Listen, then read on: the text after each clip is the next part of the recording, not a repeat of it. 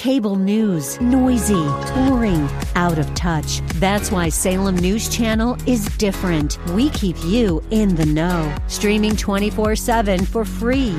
Home to the greatest collection of conservative voices like Dennis Prager, Jay Sekulow, Mike Gallagher, and more. Salem News Channel is unfiltered and unapologetic. Watch anytime, on any screen, at snc.tv and Local Now Channel 525.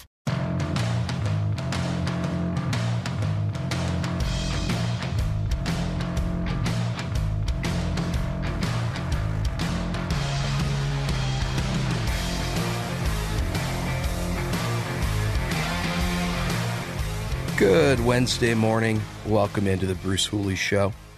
It's the 31st day of 2024. It's 1,106 days since the Biden regime took over America, and it's my first day back this week. Thank you for your text messages and email messages inquiring about my health. I was out for a couple of days, and I'm glad to be back. But thank you for your prayers. Thank you for your support and for your inquiries. It's good to know that this show is integrated into some of your daily routines, that you're listening and that it matters. Hey, we'll have a guest in just a moment. It is Wednesday, so it's World Events Wednesday, right? We need to keep a pulse on what's going on worldwide. We're going to do that in just a moment. A few quick programming notes. At 11:35, Shannon and Burns will be back. Shannon was with us last week, and we're going to figure out, did the Ohio Republican Party State Central Committee, did they endorse members of the Blue 22? Did they reward the people who turned their backs on Republican voters? So make sure you set an alarm for 11:35. 12:06, Mehek Cook. She's a friend of the show. She'll be here to talk about the border crisis. What is the latest? Greg Abbott last week essentially created an environment he didn't create, but his response, maybe stoked the fuel or stoked the fire of standoff at the southern border. Where is that? What has Joe Biden's response been? And at 12:22, Josh Brown will be here. He's a member of the State Central Committee, but he's here to talk to us about Buckeye Boys State, why it's important, how you can register, what it means to you, what it means to our youth, and he'll probably answer some other hard questions about the State Central Committee. And the phone lines are open for you at 844-TALK-989. That's 844-825-5989. And we'll take your calls all day. Anything that's on your mind, any questions that you want to ask of our upcoming guests. Speaking of guests, let's get to it right now. Dr. Glen Duerr, he's chair of history and government and professor of international studies at Cedarville University. Dr. Duerr, welcome back. How are you today, sir? I'm great. How are you feeling? I sound awful, but I feel great. I've had more rest in the last 48 hours than I think I've had in a year. But thank you for joining us. I know you're a busy man. Hey, let's talk about what's going on with Iran and the Middle East. Now, Sky News reported that Iran promises a, quote, decisive response to any U.S. attack over a drone strike which killed 3 soldiers in Jordan. And Kataib Hezbollah, an Iraq-based militant group thought to have ties to Iran, is one of several factions U.S. officials believe may be responsible for the deaths of the 3 American troops at its Tower 22 base in Jordan. What can you tell us about that, Dr. Duerr?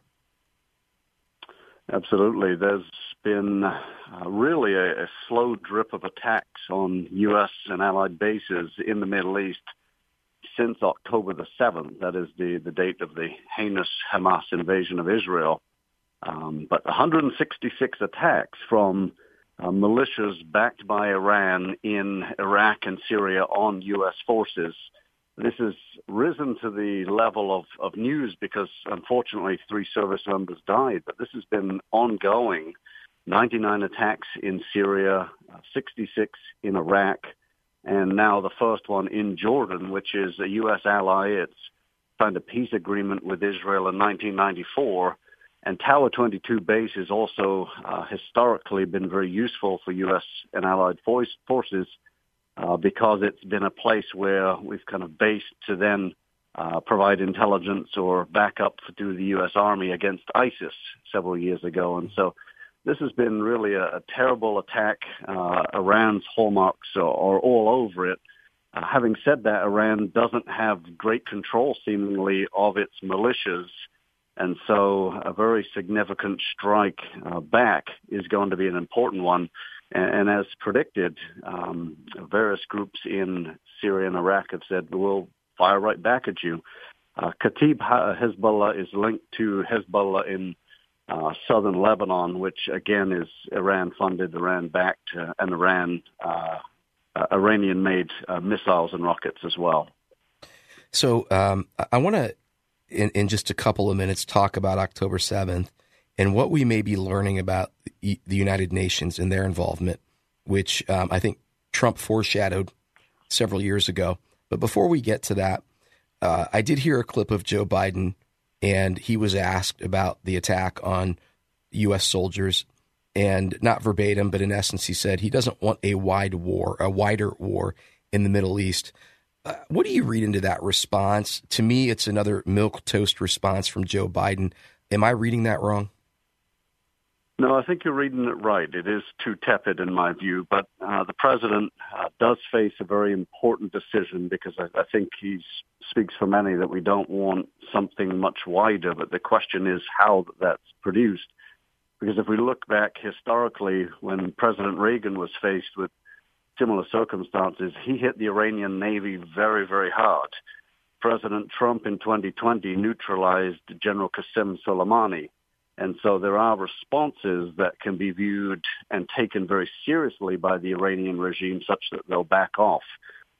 If the Biden administration's response is something that's more tepid, targeted surgical response, as they've said, it could be useful, but it won't send a message to Iran. Usually they respond well to the peace through strength ideal.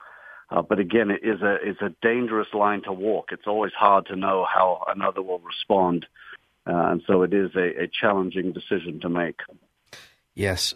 Sometimes our enemies raise the threat, and nowadays we hear some threats in between words by American officials. I believe that was Revolutionary Guard Commander Hossein Salami. And I guess my question is, before we get to this UN, what I'm going to call debacle, what does a targeted surgical response look like? To me, go ahead. Sorry, go ahead. I was going to say, to me, sometimes when we start talking about these terrorist groups and militias, it's so diverse that I have a hard time figuring out, how do you respond to something like that?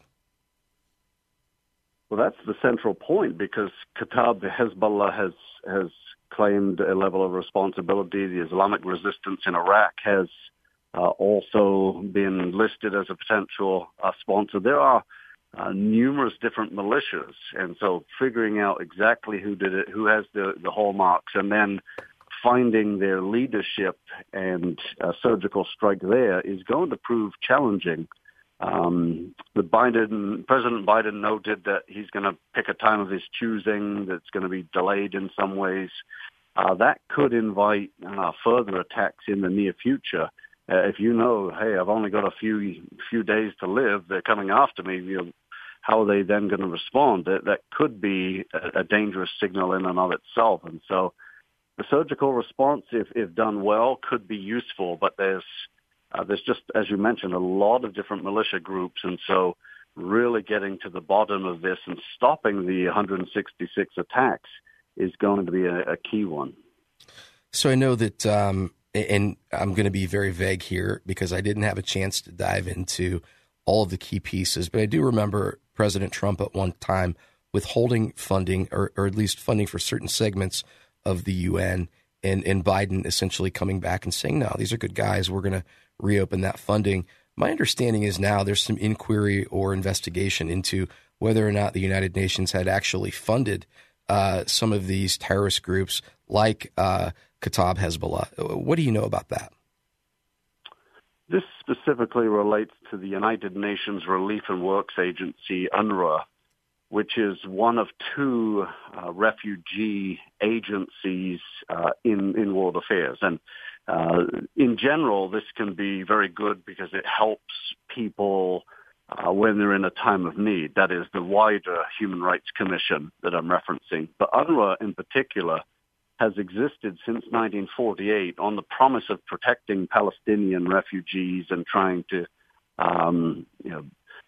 provide them land back, provide them food while they're refugees. And in many ways, when you look at President Trump's decision to defund them, it's one that makes sense because this is, to go to point blank, the UN has two refugee agencies, one for the world and one for Palestinians.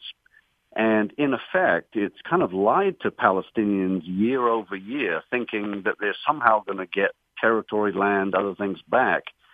And in the midst of all this, it's been shown that at least a dozen workers from UNRWA were part of the Hamas invasion of Israel and part of some of the most gruesome crimes that were committed there. And so this is one that's deeply disturbing. About 15 seconds here, Dr. Duerr. Do you want to hold on the other side of this break to finish this conversation? Sure. Okay. Stay tuned.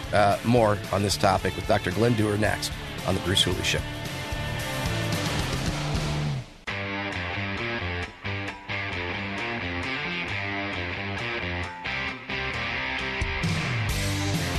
Hey, are you looking for a lucrative side hustle? Check out Alpha Beta Report, alphabetareport.com. The guys there will give you the education on markets, trading, crypto. They'll help you turn a small amount of money into a towering asset. So, you're looking for a lucrative side hustle? Check out Alpha Beta Report at alphabetareport.com. And thank you to the Alpha Beta Report for your continued support of the Ohio Press Network. So, the question is, are your tax dollars going to support the actors behind the grotesque, heinous, unfathomable events of October 7th? The United States sends billions of dollars to the United Nations every year and hundreds of millions more to the International Committee of the Red Cross. Now, UNRWA, UN Relief and Works Agency, is what I'm talking about right now with Dr. Glen Duerr of Cedarville University. And before we went to break, he was explaining that the Trump administration in 2018 cut off funding, but the Biden administration reopened the spigot. So I'm going to give you the floor again, Dr. Duerr, to explain maybe the travesty of funding UNRWA. Thank you. I appreciate it. So the United States funds 22% of the United Nations, and it's costly, but it's also had some uses. We've have a forum to talk to other countries, and thus far prevented World War III, which has been a success. But there are entities within the UN in terms of human rights and sometimes with treatment of people that have just been blatantly terrible. And UNRWA is one of those in the sense that there's significant support for Hamas inside the relief agency, one, but also two, those supporters then committed the atrocious acts upon Israel. And as noted before the break, this is one of two agencies for refugees around the world. And in my view, it almost lies to Palestinians to give them a sense that maybe they'll get things back. And so my broader view is get rid of UNRWA anyway, because if there are refugees that need help, it can fall under the main refugee agency in the first place. And then it also roots out support for Hamas, which has just been brutal in recent months. And so I think the Biden administration will have decisions to make in the forthcoming weeks and months about whether or not it continues to fund UNRWA. So if I'm hearing you correctly, what I'm hearing you say is to get rid of UNRWA and to let support go to the other remaining agency. And just a quick note, according to The Hill, this organization runs schools in the West Bank and Gaza that explicitly teach kids to hate Jews. And, of course, Israel. Many of its staff members are members of a terrorist group such as Hamas. Its facilities are used by Hamas to launch attacks and build terror tunnels. employees stand accused of celebrating October 7th and even holding some of Hamas's Israeli hostages in their homes. So getting rid of that type of organization seems to make sense. Final question. Do you see any political candidate that we're looking at for president in 2024 being a strong proponent of that? It's hard to know because it does get into the weeds and how someone will act. Obviously, President Trump has already done that, and so it's something that he may do again. Nikki Haley has experience as the U.S. ambassador to the United Nations. I haven't heard her position on it, but it's the type of thing where she would push back, and she was deeply concerned about the Human Rights Council as it moved forward, and simply ways in which authoritarian regimes do not stand up for the UN Charter. And so there's the potential that she will take on that position as well. So I think both major Republican candidates left will, in all likelihood, have significant pushback against UNRWA. And with Biden, the proof would be in the pudding. Either he will or he won't. Dr. Glen Duerr, he is chair of history and government and professor of international studies at Cedarville University. Thank you for spending time with us today and unpacking the details of this important topic. My pleasure. Thanks for having me. And thank you for listening to 98.9 FM, The Answer. Jack Windsor filling in for Bruce Hooley. And it's always an honor and a pleasure to be here with you. Quick reminder, 11:35, which is just a few moments away now, Shannon Burns, Ohio Republican Party State Central Committee member, will be here to talk with us about Saturday. The group met to pass a budget, consider the threshold for endorsing candidates, and also to endorse candidates. So we're going to find out what was the result of the 2/3 proposal, meaning the goal was to increase the threshold to endorse to 2/3. Were there endorsements? And what does that mean going forward for the Ohio Republican Party State Central Committee? Now, I'm kind of a wonk in that world. A lot of listeners don't even know that the Ohio Republican Party State Central Committee exists or how those members are elected. And that's one of the things we're going to ask Shannon about. Can he or someone else put forward a resolution or a rule that would make it easier for candidates and members of the Ohio Republican Party State Central Committee to be identified, communicated with by the general Republican population? I think that's key. This is the stuff that goes, like, this is the behind closed doors, right? Behind the curtain stuff where budgets for campaigns are decided, winners and losers are picked. And so we'll talk with Shannon about that next. And thank you to Dr. Glen Duerr for really, I guess, peeling the curtain back again on UNRWA. Did you know that? Did you know that the United Nations Relief and Works Agency gets hundreds of millions of dollars every year? I mean, the U.S. sends billions of dollars to the UN every year, and a lot of that money flows through to UNRWA. And the organization legitimately teaches hatred to kids for Jews and of course, Israel. And you have staff members, which, by the way, UNRWA does not submit the names of its staff, contractors, or beneficiaries to the United States for counterterrorism vetting. And so despite funding UNRWA with over $1 billion under the Biden administration, there's no accountability in terms of who has access to that money. And so I guess Donald Trump, Nikki Haley, Joe Biden, you're on the clock. What are you going to do about this? Wow, incredible stuff going on. And lots of things to factor into your decision for president in 2024. Hey, stay tuned. Shannon Burns is next on The Bruce Hooley Show.